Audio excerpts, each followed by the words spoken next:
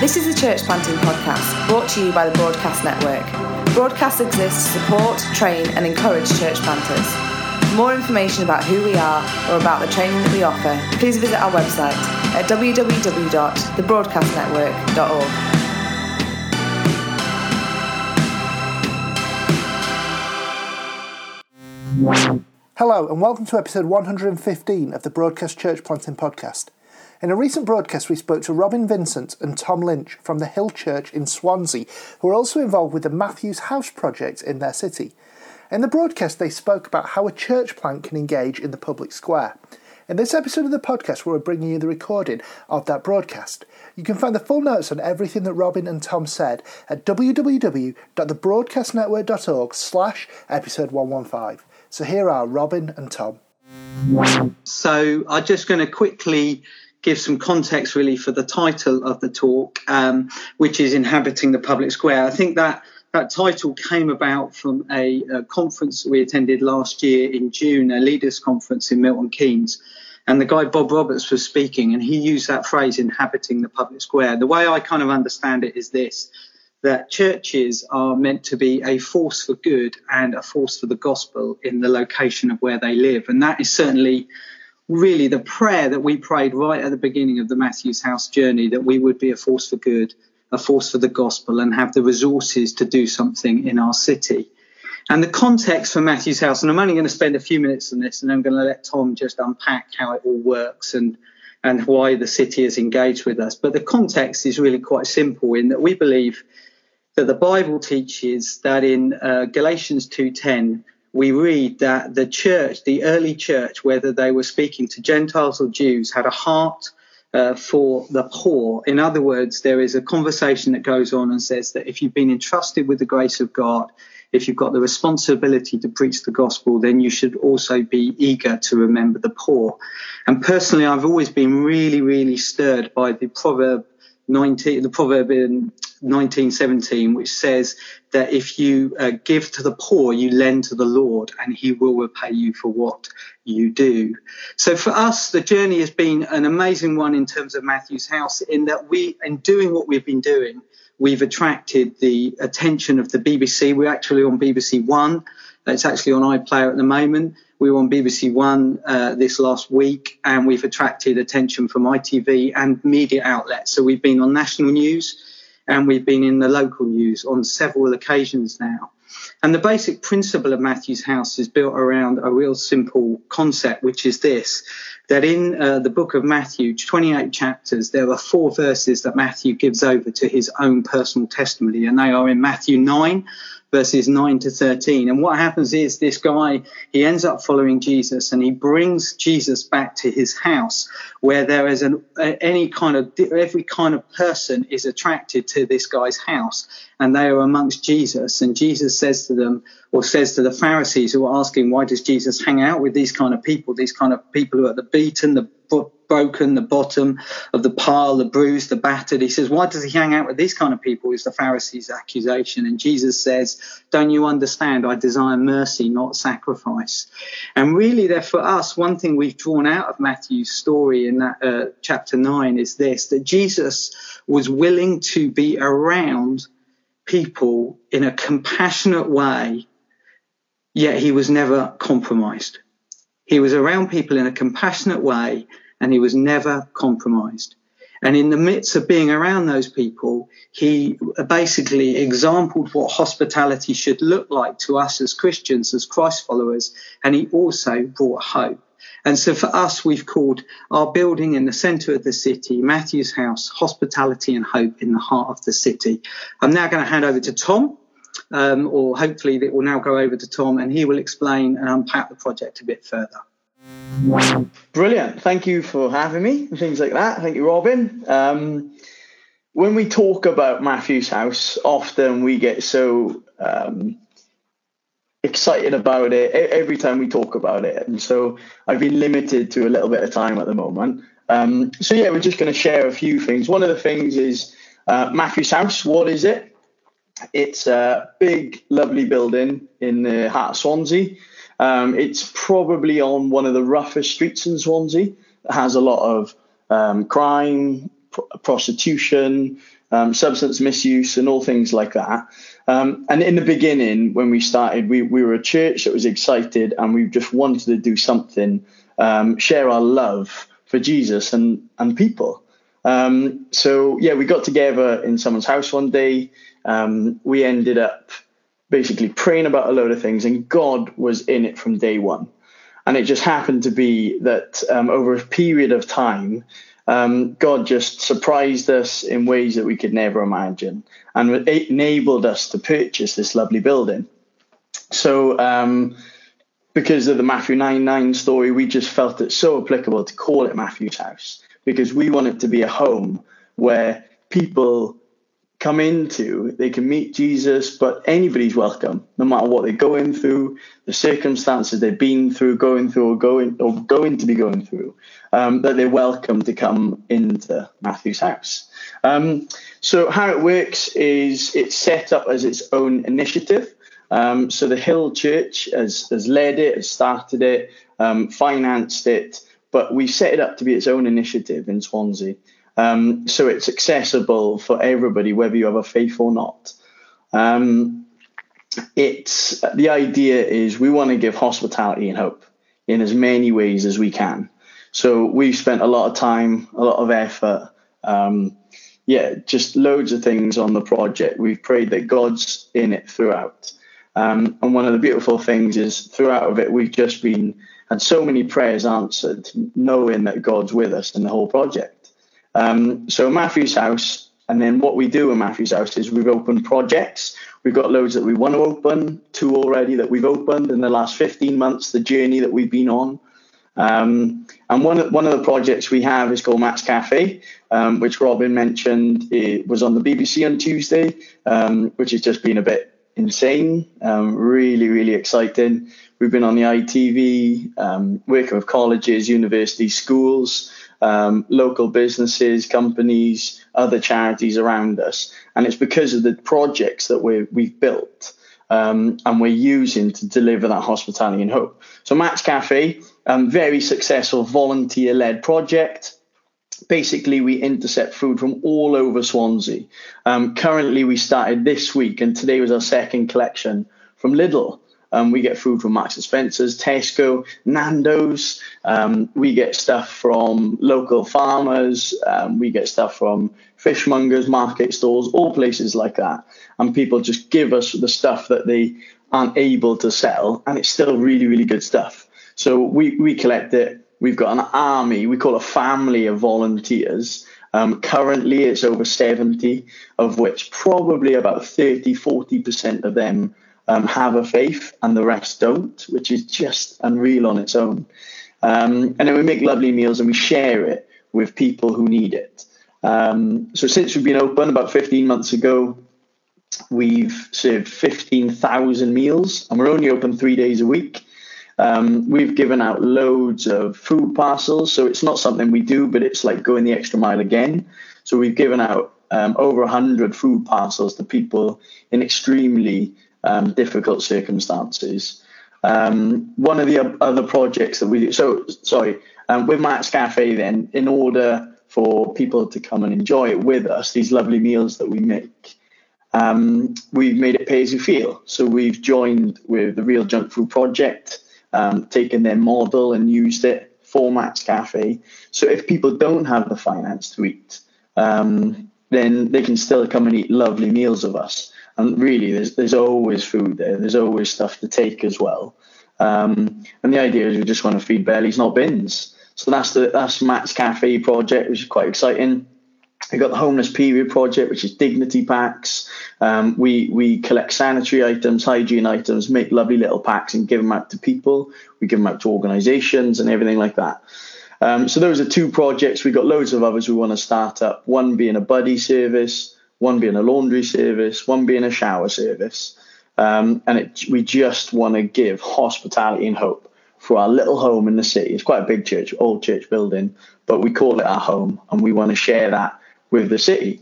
So when we're talking about inhabiting the public square, it's just been insane. When we had the building and we opened it up, there was already people that felt welcome into the building that we were newly part of and newly taken over.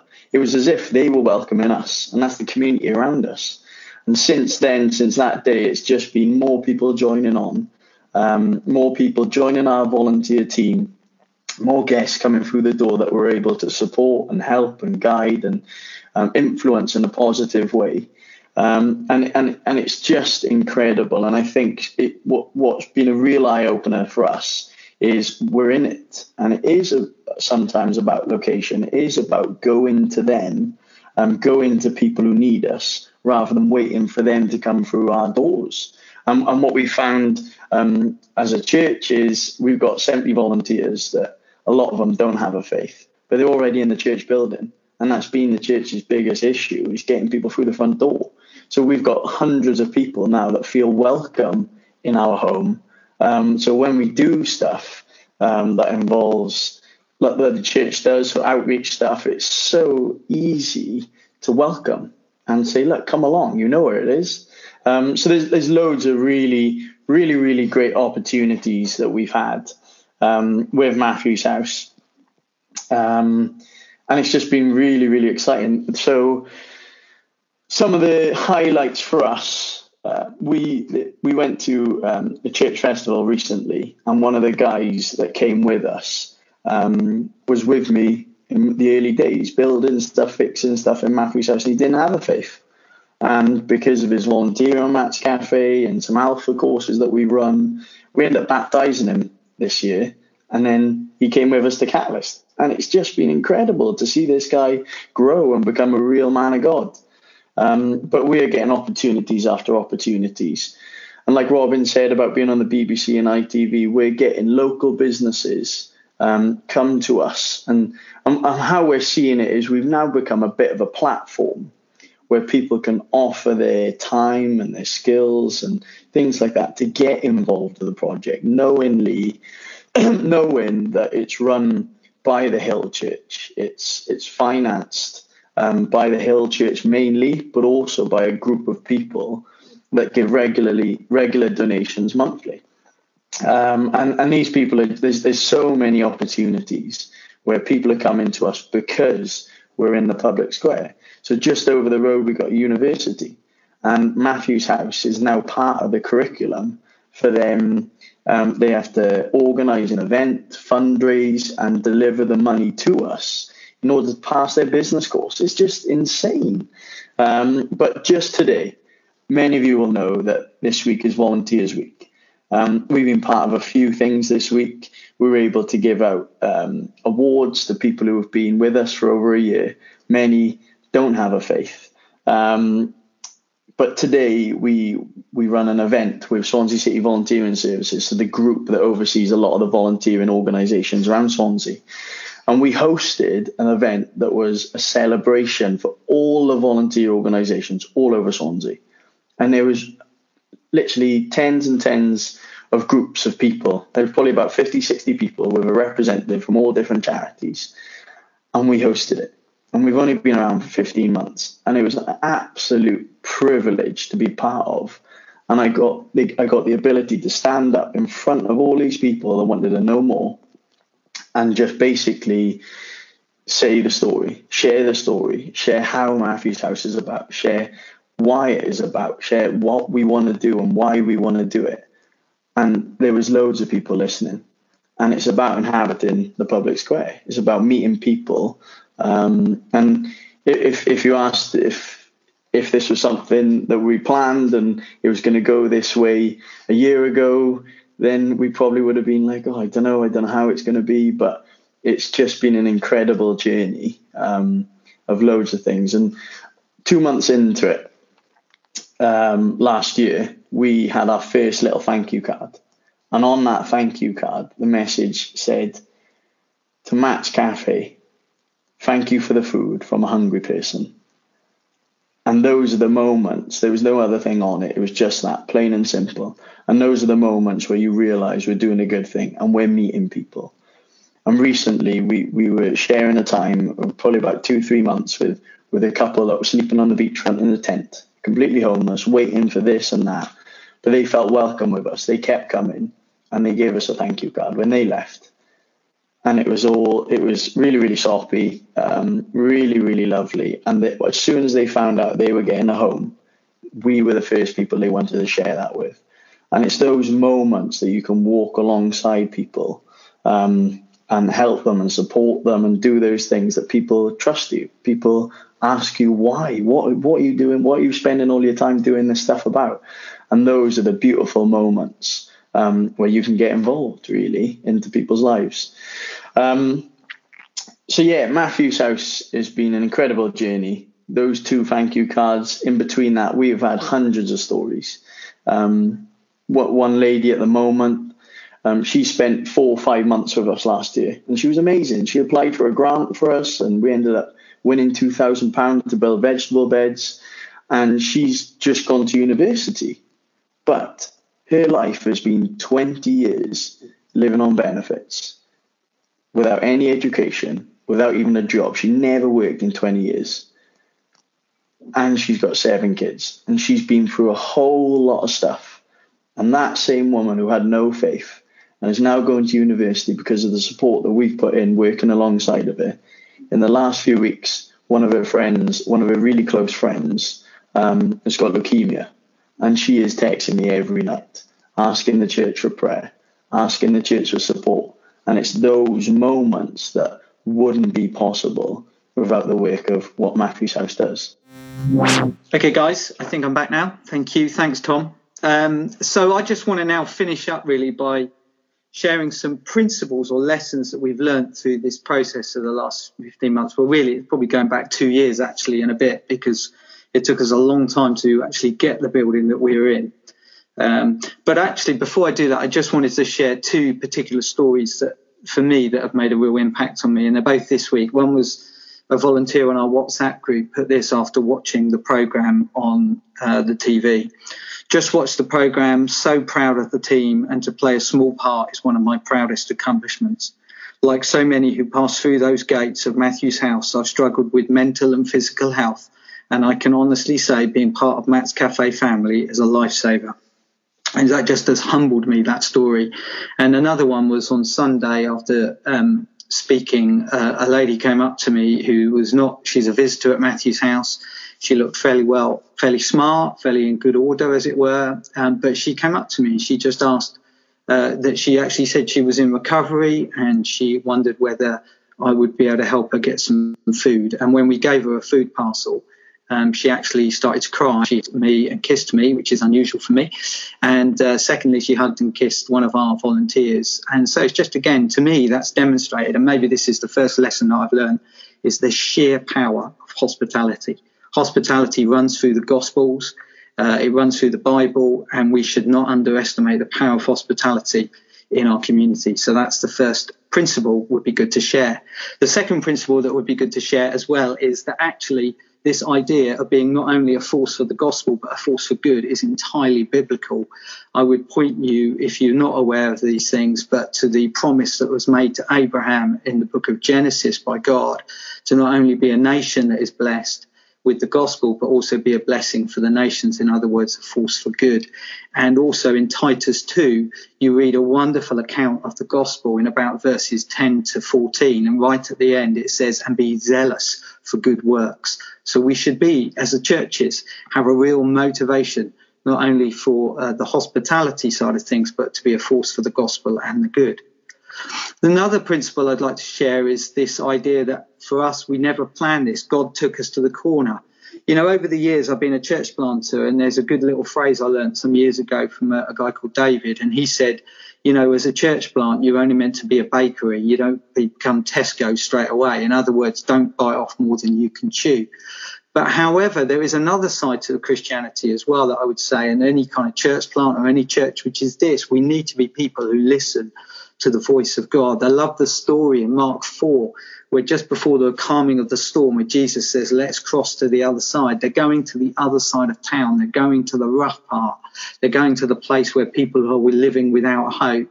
And there's a sense of when you get that nudge from God, you should go to the other side and be willing to go. You should be willing to go to the corner and not have it all mapped out. Another principle we've learned is, and I use this phrase, that we should have our oil lamps topped up. one of the mistakes we made, I believe, in the early days of the Hill, and therefore we really weren't ready for what God would do.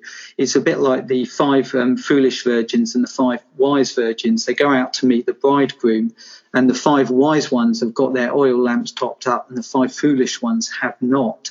When the bridegroom turns up, or just before the bridegroom turns up, the foolish virgin's oil runs out, and they have to go off and go and buy it somewhere. And for me, God really spoke to me about that, about having your resources ready for when Jesus turns up. I think too often as churches or charities or whatever you might find yourself being, we have this obsession with spending our money, believing that if we've been given it, we should immediately spend it. And I think there is a more important principle about being an excellent steward of our money and being in a position ready for when Jesus turned up. And I felt like a reflection on Matthew's house is that we were caught unawares. We weren't as ready as we could have been. And we actually had to rely somewhat on other people's generosity. We saw the provision of God, but we had to rely on other people's generosity as well to get us into the position we were in at the beginning. Another principle I want to share is that we identified a need in our city and we opened it up to our city. In other words, we've never said that we were going to do this for our city. We've always felt that we were to do this with our city. In other words, we opened up our arms knowing that we were Christians. We knew that we had compassion. We knew that we'd be uncompromising in who we were. And we have always invited people to join us and asked them not to be uncompromising in who they are. We believe that we will be a witness for Jesus in our very lives, in our words, in our actions. We don't need to get people to compel to believe a certain set of things or whatever it may be before they work with us. So we've always opened our arms up to the city, and we will work with people for a common goal of eagerly remembering the poor. Off the back of that, then, another principle was that we have learned is that we have created a community on the back of a crowd. So what we discovered early on was that we had loads and loads of people who wanted to work with us, who wanted to hear from us. And we have therefore got probably, I would argue, a crowd of about 400 people that want to hear from us every month or in regular contact with us. And we've got a community, probably about 100 people or more now, maybe it's even 200 people, who effectively we're trying to build a community with them. So we use the term Matthew's House family. We have WhatsApp group, we have volunteer nights, and we love being with them, and we hope that they love being with us, because we are just people with a common purpose of hospitality. We have a desire to bring hope into people's lives. Obviously, as Christians, we talk about having a hope that goes beyond the grave, but everybody believes in some form of hope. Everybody's got hope for tomorrow if they're operating, in a way that means their life is together. And so we just had that common ground. We built a crowd up and then a community off the back of that crowd. And that is just a real good principle to remember, really. Another one is we've never hidden our Christianity. So we early on decided that whilst we would separate out Matthew's House in one form, and I'll talk about that in a second, we would not separate Matthew's House out from the church as a charity, but rather it would all come under the church. And the reason we did that is because whilst we recognised that some people would want to buy into what we're doing, either in time, talent or treasure, because if they didn't know we were Christians, we just felt it was better for us to be transparent about who we are. We want people to be themselves, and we want to be ourselves. So we've never hidden our Christianity, and simply we've focused on that common ground of remembering the poor and building relationships with people just like anybody else would in the world. The thing that we have done, which I think has been really helpful for us, is we separated out the bank accounts. Quite early on, I think, grasped the idea that people would want to give us money for the work of Matthew's House, but they wouldn't want to necessarily feel that they were funding the other activity of the Hill Church. And so we've deliberately, right from the beginning, separated out the bank accounts so that any money given to the work and development and maintenance of Matthew's House and the advancement of Matthew's House would go direct into this single account.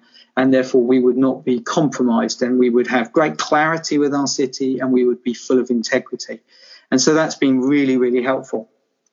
Another principle that I've learned over the years and I've applied here in Matthew's House, and it again has been incredibly invaluable, which is this: keep my eye on the numbers. I really do spend a lot of time keeping my eye on the finances. I think it's a massively spiritual activity to be a person that really understands the finances of what we're doing, really understands where the money's coming from, how we're using it, whether we're being full of integrity, whether we're operating with transparency. And so I can't emphasize enough. I think too many leaders can fall into the trap of thinking it's not spiritual, and therefore they almost defer the management of the finances, or they defer the analysis of the finances to others. And I think that's a mistake. And I think as good stewards of the finances that God has given us, and we will give an account for them, we really should work out smart ways for us to keep an eye on the numbers. And I think the final thing I'd like to say is probably maybe it's just re-emphasizing what I said at the beginning, was that we didn't have it all mapped out. We've never had it all mapped out. We've often been playing catch up with what we feel God is doing. But we've always sought to just keep listening to God, keep praying for his grace. It's not been easy. We recognise at times we've had some people who are, I almost want to call them people who are enemies of what we're doing. Some people don't like what we've done. But generally, we found the city has loved what we've done, and we're just trying to be the most transparent, good character, people of good character, and do a good thing in our city. So those are the kind of principles I want to share. But Robin, could I just please ask you, if you could tell us the story, how did you get Matthew's House in the first place? Okay, so basically, I'll advertise the BBC programme that we've just been on. It's called Britain's Charity Cheats, which doesn't sound like a very good TV programme to be on, especially off the back of what I've just said. But basically, the building before was a real hub and place for the poor, run by another charity called the Cyrenians. Unfortunately, the finance officer of the Cyrenians stole all the money, a significant amount of money, and this charity went bankrupt overnight, and the building came up for sale through the receivers. But we didn't really know that, or I didn't particularly know that at the time, and I'd been particularly stirred about a lack of opportunity for young men in the city following a conversation with someone. And I used the phrase, I was provoked within, which is a kind of reference to Acts 17, where Paul walks around the city of Athens. And so on that particular night, I felt the prompting of God really to go down to another church building in the city that was derelict and up for sale, and lay my hands on it and just pray, God, give me this building to make it a force for good and a force for the gospel, and the resources to do that in this city. And I did that twice. I laid my hands on two of the doors, got back in my car, thought, well, if that never happens, I'll never tell anyone. But if it does, I'll do a story. And who knows, maybe one day I'll be on broadcast with Radha and I'll be able to tell that story. And and the truth of what happened then was basically within 6 weeks of that happening, there were a number of things that happened around money at that time. But within 6 weeks, somebody said to me, have you heard about this building called St. Matthew's on the other side of the city? And I went down there, and the difference between St. Matthew's and the building that I'd laid hands on, the building I laid hands on probably needed about £2 million worth of work and was up for sale for about £400,000. And the building of St. Matthew's that we ended up buying, and it now is Matthew's House, is right in the heart of the city. £2 million worth of work had already been done on it, and it was on for a very, very low price. And so we just saw the provision of God in that. And I really do believe with all my heart that that was an answer to the prayer that I prayed on that door that day. Absolutely. And could you tell us, either of you really, how long did it take you from the first when you actually acquired Matthew's House, and then, you know, the process of getting the idea of what you want to do with it until you opened Matt's Cafe? Okay. I probably answered a few bits of it, and I'll leave Tom to answer a bit about the cafe maybe. First of all, it took a long time. It took about a year to get the building because we were dealing with, I think it was because we've got a long-term lease of a 90-year lease on the building, which, as my son says, he'll be dead when that runs out. So I thought that puts that in perspective. So it took us about a year because we were dealing, I think, with 3 sets of solicitors. And then when we got the building, there was a lot of sorting out to do and a lot of hours of work. And it was only when I was raising funds for the building, trying to get the money together to actually buy the thing, a friend of mine, a very good friend of mine, he challenged me as to what he loved what I was talking about with the poor, but he really challenged me as to what I was going to call this thing. And it was really during that week I prayed and I felt God speak to me about the Matthew's House idea, which has a great irony because Matthew himself was a dishonest finance officer, which, as I say, if you watch that BBC One programme, Britain's Charity Cheats, you'll realise that Mark Davis, the gentleman concerned, sadly, was also a dishonest finance officer. Then once we got that idea of Matthew's House, I'll now hand over to Tom and he can tell us really, you guys, how we got Matt's Cafe kicked off. Yeah, so it was March last year. When we had the building, even though it took ages to get it, we then spent probably 9 to 12 months getting it up and ready. There was plaster coming off the walls, there was loads of painting needing, there was loads of sorting, all different things like that. And there was just loads of people. So our church service was bring a packed lunch on a Sunday, come at 8, leave at like 5, and just bring some dirty clothes to get involved. And we may sing a song. It was brilliant because loads of us pulled together. People really got excited about what we were doing and committed so much. And then it got to a moment where I think we were all quite excited about Matt's Cafe. But just before that, we were still wondering what to do in this setup phase. Me and Robin, a friend of ours, had heard about the Real Junk Food Project, which is an organic franchise where they intercept food waste and make lovely meals, because we wanted to be something sustainable and not kill ourselves doing it or kill the project.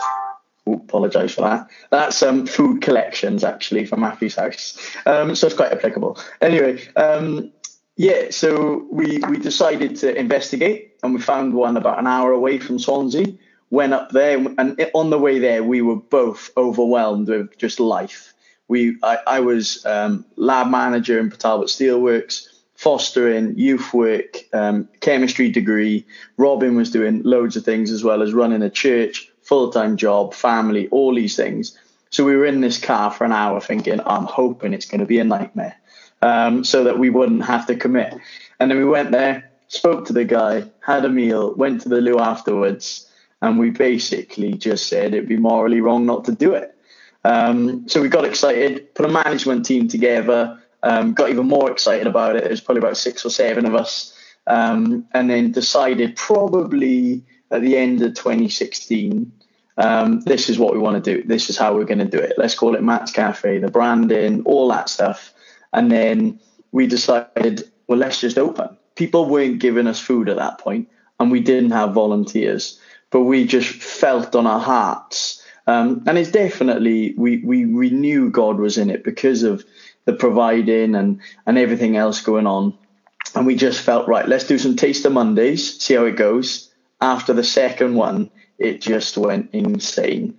We had offers for food. We had people come and put volunteer applications in, and basically went from there. So 3 days a week we're doing now, and 15,000 meals later, and here we are.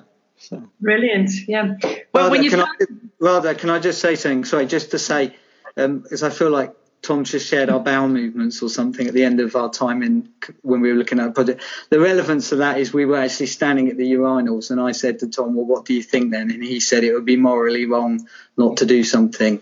So that's the relevance of the toilet bit of that story, which otherwise gets slightly missed if we don't have that. Thanks, Martin. When you started Matt's Cafe, did you actually dream that you're going to be reaching so many people? Obviously, your heart was for the poor to start with. So the idea is, to feed the poor, to, mend the broken. But did you think that it's going to take off like this?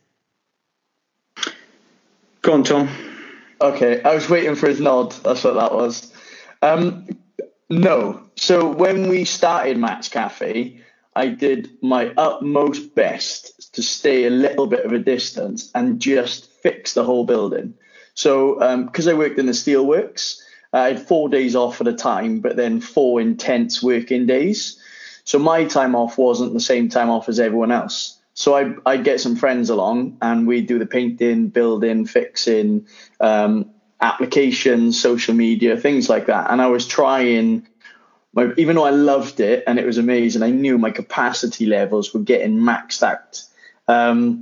So when we first started, I was just a volunteer, and it wasn't my job and it wasn't my life. But as it started, it just became my life.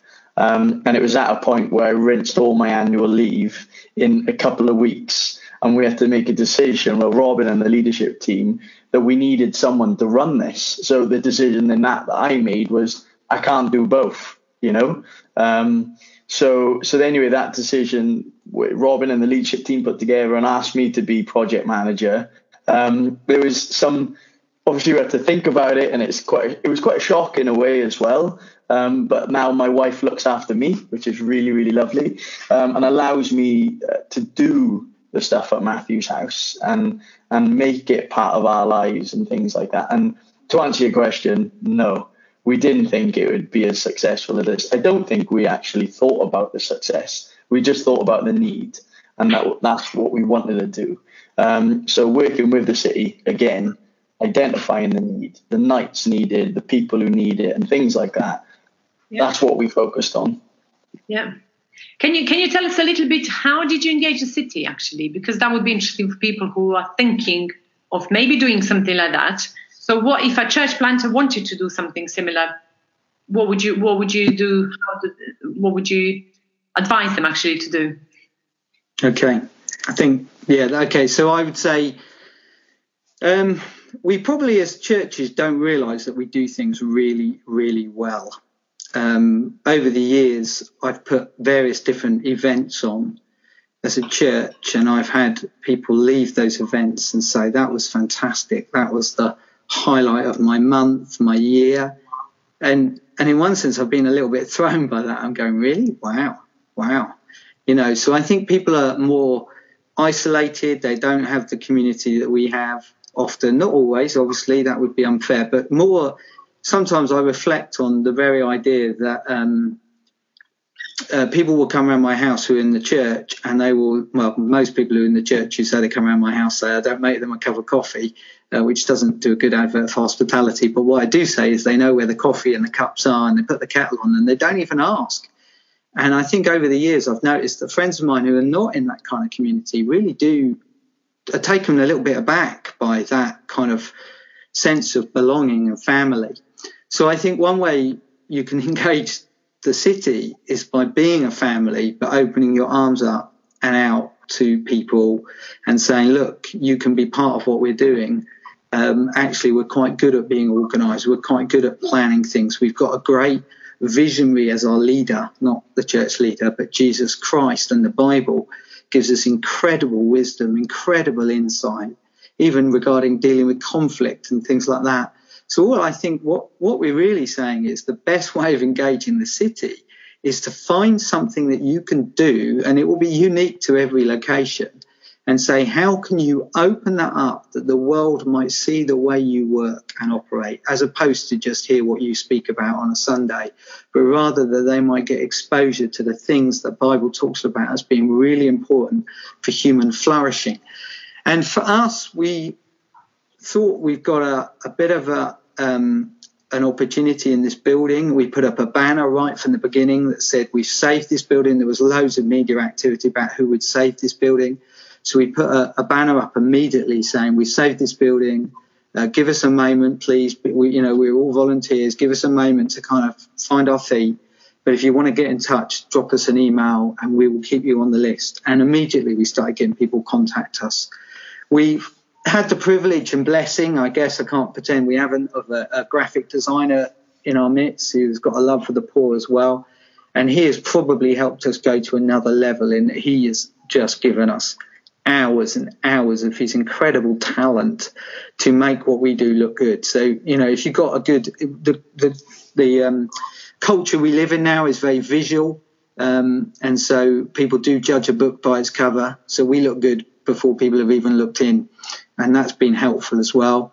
But I'm not sure that's really the pull-in thing. I think the pull-in thing has been the powerful message that we've got of doing something for other people, and people really aspire to that. And when they touch that and then they encounter the community, they are gradually drawn into that and love it, absolutely love it. So I think that's answering your question. I hope so, but feel free to seek clarification. Yeah. I just wanted to ask you then about the church, because obviously you attracted people from outside the church. How was it? Have you taken everyone on a journey with you? Was everyone on board with the project, or was there some people who weren't so enthusiastic? Definitely the latter. To some extent, I mean, a friend of mine, a wise guy I know, said, when you move location or you take the church in a slightly different direction, or in our case, in quite a very different direction, you're changing the destination of the bus, and people might want to get off. And I think you've got to make allowance for that. So we realised that. Secondly, we were engaging in a battle. We believe the Bible talks about life being a battleground, not a beach where you sunbathe. And we found that there were some circumstances where we would say a foothold was already gained in someone's life and we lost them quite early on. And that was quite tricky and difficult for us.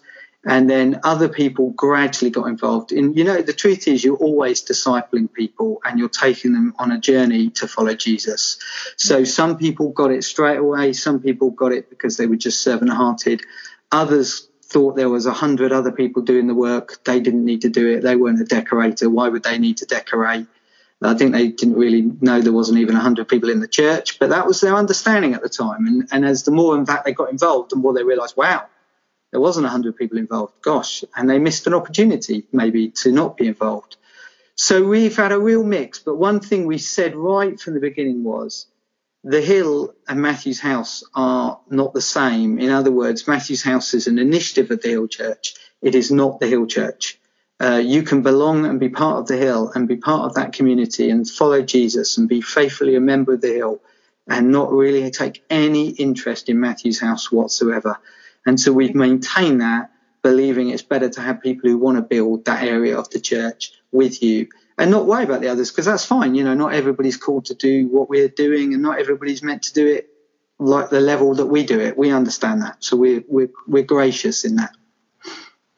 When you were talking about before about some people, were opposing you, did you mean mainly from the church, or was there some opposition from the people outside as well? People didn't oppose us in the church. I mean, people had questions and they had concerns, and often the mistake one can make, I suppose, is you've carried this for so long yourself, you forget to take other people with you along the journey. So the issue there is primarily communication and clarity and allowing people to have questions and doubts and to gradually adopt what you're doing as well, rather than, buy in straight away. One of our, excellent leaders, a real pillar in the church, he's more cautious than I am. And he would be more questioning of the decisions we were making early on. And I used to I knew that would kill my faith a bit if I wasn't careful. But he wasn't, makes him sound worse than he was, but he would be more negative or more questioning, which was a strength for his as well as a weakness. But you can make the mistake of thinking that guy's not with me. But actually, again, I knew he was with me. His finances, his time told me he was with me. And I had to remind myself that he was simply trying to do what was good for the church and good for me by challenging it at times. So that was within the church. Outside the church, we've definitely had some people, not many, look to undermine what we've done, look to be... people are suspicious. I mean, it's so silly because we've never hidden our Christianity. We're not trying to be somebody we're not. Tom, do you want to just briefly, maybe, I think if you can, share that occasion of somebody just trying to secretly film and all that? Yeah. So what we've had literally thousands of people that we've been able to get in contact, but there are the couple that you can't help. You try to the best of your part, but you just can't. And there's a season for everyone, I believe, as well. But this one incident was a lady in her 50s, I believe, and she just got a little bit fed up, a little bit disgruntled about what we're doing, and didn't understand what we were doing. That's what it felt like halfway through. But the incident was she was very rude to volunteers, and a lot of our volunteers, what people don't know is there's many that are really vulnerable themselves. I think we've all got vulnerabilities, and there's some, like Robin mentioned that message, where there's so many vulnerable people, not just the guests but in the team. Anyway, this woman, we've got rules, we've got house rules as any house would, and she was verbally abusing, like rude, just really difficult, and after a warning just to say, look, this place is run by volunteers, she still wasn't understanding, and she still was very difficult. So sometimes we have to do the thing that kills us the most and ask people to leave, and while doing that, while talking to this woman, she basically come in the building at the end of the day, started filming, from what we know now, on her way into the building with her iPad. This is someone, obviously vulnerabilities herself and going through a really difficult time with the world. And I think just looking for someone to take it out on. So she had this iPad, and she was videoing herself talking originally, and then coming up the path, going into the building. And what she was looking for someone that wasn't there at the time, another guest. She ended up putting her iPad down, recording on a bag, and then hid in the toilet for 10 minutes, trying to catch us out doing something. Well, I think the only thing that was there was one of our volunteers who doesn't have a faith, was so thankful to someone that she used the swear word in her thanks, like, you flipping legend, but not using the flipping word, as you can imagine. And then, so I needed to speak to her and talk about that. So we talked about it, and at the whole time she's picked up this iPad and she's filming me without even knowing. And the way I know now is because she put it all over social media, all over Facebook. But just to say, it was probably about 16 minutes of footage of me telling her the reasons, trying to explain the project to her, trying to explain why we can't have that bad attitude and bad behavior and all stuff like that. And the whole time she's filming. And then there was hurling abuse at me, and these names, and it's just so difficult. But I think for me, I had a really good moment in it all, and I think a load of times throughout the project is I know who I'm doing this for, and it's not just the individuals in front of us, but I'm doing it for Jesus, and I'm trying to be as close to Jesus as I can in the lives around me. So I just try my best, as best as I could. Anyway. After my skin, going up because I was gutted, I was, my blood was boiling, I was angry a little bit, not even knowing it was being filmed at the time.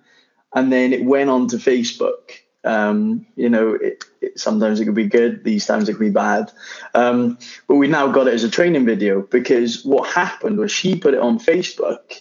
Other people got in touch with us because they felt she was at fault, and they absolutely loved the video, and they're now following us, subscribe to the website and what we do because of the way that we acted, and I think it just shows that you never know what's going on in people's lives. There are people that are angry at the world, and they may take it out of the people there in front of at that moment, and you've just got to be good.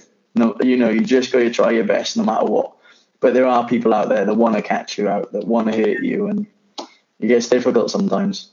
Yeah, of course. That is a brilliant story, though. And I love that you're talking about being force for good for all. And we are here, aren't we, to bring a bit of kingdom to people around us. But could you just, both of us, maybe Tom practically and Robin, could you just explain a bit about the interplay between good deeds and evangelism, actually, and how overt are you trying to be evangelizing people, and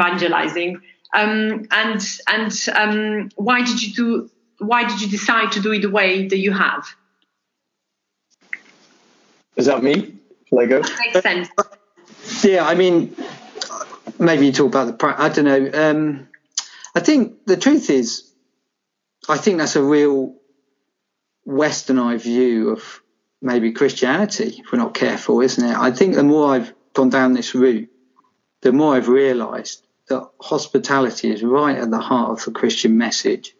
And there is a sense of, let your good deeds stand before men, isn't it? And they'll praise your Father in heaven. And often I found through this journey, and I suspect Tom's found the same, people are saying things like, this is what the church should be like. This is genuine community. And in fact, one of our now staff members, she doesn't have a faith. We didn't require her to have a faith. She's a big fan of Christianity. So that's really lovely to hear. We've always been really careful about how we communicate. We say we have a white hot why, which is Jesus Christ. I'm an unashamed follower of Jesus. I want people to get to know me and understand that Christ has worked in my own life, that we're all broken, battered, bruised, beaten at the bottom, really. While we were still sinners, Christ died for us. And while we were dead in our sins, Christ died for us. So I've always sort of felt that actually, as a church, we're not here to say, we're doing this project so loads and loads of people will come to faith. What we're doing this project is because we believe that people are made in the image of God, and we believe that we should build relationships with people and be there for their flourishing and their benefit. As a consequence of that, inevitably, the kingdom of God advances. People want to know what motivates you. They want to know what drives you. They want to know what gives you peace. They want to know why you do things like forgive people. They want to know why you are patient, kind, full of joy. I mean, I'd like to think I am full of joy. I'm not always sure I am, but, they want to know those things, and they'll ask you about your why or why. I think the more I've looked at the Bible, Titus 2 is an example that promised to Abraham, the more I see the two are linked together. I think that's what the message of James says. We've never said that good deeds, who says, nobody's saying here, are they, that good deeds leads to salvation and faith in Jesus Christ? Not at all. But by knowing Jesus Christ, we will be a community that stands out. A bit like where Jesus says, by your love for one another, they will know that you're my disciples. Well, we do love for one another, and we do love for our city. And I just want them to say, well, there's something driving these guys that I wish I knew what it was, because it doesn't half look attractive. And I want to taste more of it, and I want to know more about it. And that is an opportunity for me to share about the person that's changed my entire life. And that's all that we can do. Tom, do you want to say on that? Yeah, so echo what Robin just said. I think for me personally, I spent a lot of time in Zambia when I was 18. And one of my biggest Christian teachings that I'll always hold close to my heart is I was in the shanty town, and there was thousands of young people. And then there was kids from the age of about 3 to 7. There was 4-year-olds or babies on their backs with hardly any clothes. And we were working with them, and we were encouraging them, and it was amazing. And then they started singing this song. And then we were all singing it, trying to catch on. It was their language, didn't have a clue what was going on. It was one of those moments where you just say, yes, I'm going to go for it. So we were part of this kind of meeting with the young children. And what they were saying, while they had, one flip-flop on and half a T-shirt and a baby hanging off their backs, was, we want to be like Jesus. And for me, that has held so closely to my heart. And I think every day that I'm in Matthew's house and I'm working alongside these people, and what's beautiful is there's a few Christians in every little team being massive representatives and trying to be as close to Jesus as they can. And what that does is it opens huge doors, absolutely ridiculous, because everyone knows our white hot whys and why it's set up and why Matthew's house is there. And it just, we get people asking us for prayer. We're doing this and that. Basically, right, this is a brilliant story. Sorry, I do want to talk to her. But we had the church camp weekend just gone, right? And we're camping for 4 or 5 nights. So we freeze a couple of meals, right? I had some of the volunteers offer to make me a chicken curry for my church camp, and they don't have faith. And whenever does that happen, And we just get these opportunities, and people are asking, how was it? How was it? And I think being a really good ambassador for Christ is a massive evangelistic tool, from those kids doing it in Zambia to us washing the dishes, taking the bins out and mopping the toilet floors. People ask us, why are you doing that? And I can tell them why. And I think for me, it just opens huge doors. And I think being an example is what I want to do and what I want to do well. So, yeah. And on that, rather, can I just say as well that we I would want any of our volunteers watching this would go, yeah, well, what a shock. These guys love Jesus. They talk about Jesus. Like, wow, I'm really shocked by that. Of course, they're not going to say that because we've never hidden that. But we've also been hospitable to them. We said, you don't have to do that. Come and be with us. Just be around us, sit at a meal with us, work with us. We love it. I mean, the volunteers we've got are utterly inspiring. Honestly, you're just incredible. And even on that video, one of our best volunteers, she shares about her vulnerability. I tell you what, that would be a good example to the church. We should be more of a church that shares about our vulnerabilities. The world would listen more if we talk like normal people and then shared about Jesus off the back of it. Yeah. So I just can't speak too highly of the guys that are with us. Love them to bits, in all of them. That is really, really brilliant. And you're making disciples while doing that, aren't you? Ultimately, really, it's about being with people and sharing life. And then we don't have much time left. So I just wanted to ask you, Robin, you mentioned about the importance of keeping your lamp topped up. And actually, that at the beginning, that was one of the problems that you identified. And what can you just give us any advice to church planters? How do we do that? How do we, keep our lamp topped up? Okay, so I mean, there's obviously what I was particularly talking about there was the resources. I think exactly. It's good.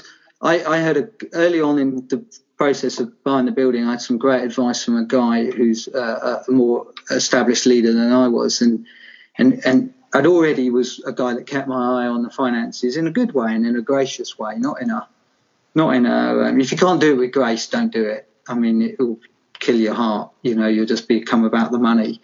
But he said to me, you should look and see what the deal is on the gift day, because he once gave £10,000 to a gift day that totaled £11,000, and the church leader in front of him stood up and said, "Wow, church, you've blown me away." And he sat there thinking, but I've just given £10,000 of that. And so the danger is if we don't look at our finances, we'll speak to the church in a way, we'll read the pulse of the church in entirely the wrong way. So there is a gracious way to do it without a doubt, but I think it's good to be a steward of what we've been given. So there's that sense of it as well. The other side of keeping your oil lamp topped up, I think, is being somebody who listens, or being willing to listen to the voice of Jesus. And the phrase that I use, and I shared this at the Catalyst Festival, was, better to be an obedient fool than a disobedient wise person. In other words, if you think God has spoken, get on and do it.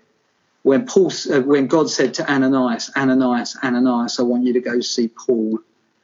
If Ananias had been a disobedient wise person, he probably wouldn't have gone. He'd have said, because if I go and I get killed, everybody's going to say, what a prat. But actually, the wonderful thing about Ananias was he was an obedient, foolish person. And as a consequence of what he did, he reached Paul. And obviously, the rest, as they say, is history. Yeah, that is absolutely brilliant. Two more questions. One, first, practically, just tell us first, where can we look on iPlayer to watch the episodes from BBC? BBC One. If you go on to Tuesday, just gone, and it is the 9:15 programme. So it's on there on iPlayer. If you search Britain's Secret Charity Cheats, it's a 45-minute episode or 42-minute episode. And it's good to watch it all, but the Swansea part and the part about us is from the minute 30 onwards, and it's about 11, 12 minutes. Excellent. That was pretty precise, wasn't it? That was good. Yeah. Thank you so much. Yeah, brilliant. The last question. What are you hoping the Matthews House will become over the next 5 years? I better answer that, Tom.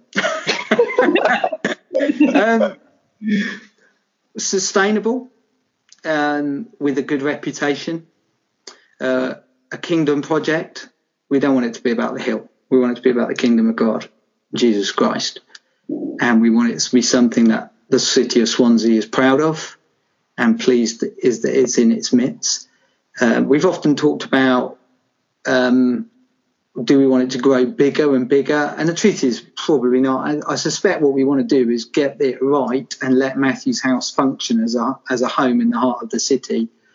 I think there is a sense of where we would say as a church that we'd love to do more other things. For example, we'd love to do some sort of second stage activity that would help people rebuild their lives beyond just what we do, which is connect with people and then link them up to other services. But I think we would be mindful of not just sort of expanding Matthew's House beyond projects and being a real hub in the heart of the city, which sounds a bit small-minded, but it's not. But I think if we can do that well, then we will have more resources on which to do other things as well. Would you agree with that, Tom? Yeah. I think sustainability is key, and doing it well. So I think when we get to, it's still a startup phase. You know, we're running 2 projects. We want to run 5 with other little special bits on them. And I think when we get to there, it's about doing it well. It's about making it sustainable and supporting the city in other ways. And definitely, it's a kingdom project. There's other churches that are involved, whether it's volunteering or trying to support us financially, and it's exciting. You know, we're open to that because it's a kingdom project. Can I say one more thing very quickly? Is this to anybody listening? Sorry, Radha, I've taken a. No. Just going to say, it doesn't matter where you are. There are things in your town and your village and your city that are needed. It might be a play group. It might be a friend for people who are isolated. It might be some form of community choir. It might be whatever it is. All I'd say is this: let the church do it, open its doors and do it really well, and people will buy into stuff. I guarantee it. They are crying out for community. They're crying out for purpose and joy and things like that. And we love just doing it with them. It's brilliant. Well, thank you for listening. We hope you enjoyed this episode. And just a reminder, you can find the full notes on everything that Robin and Tom had to say at www.thebroadcastnetwork.org/episode 115. See you next time.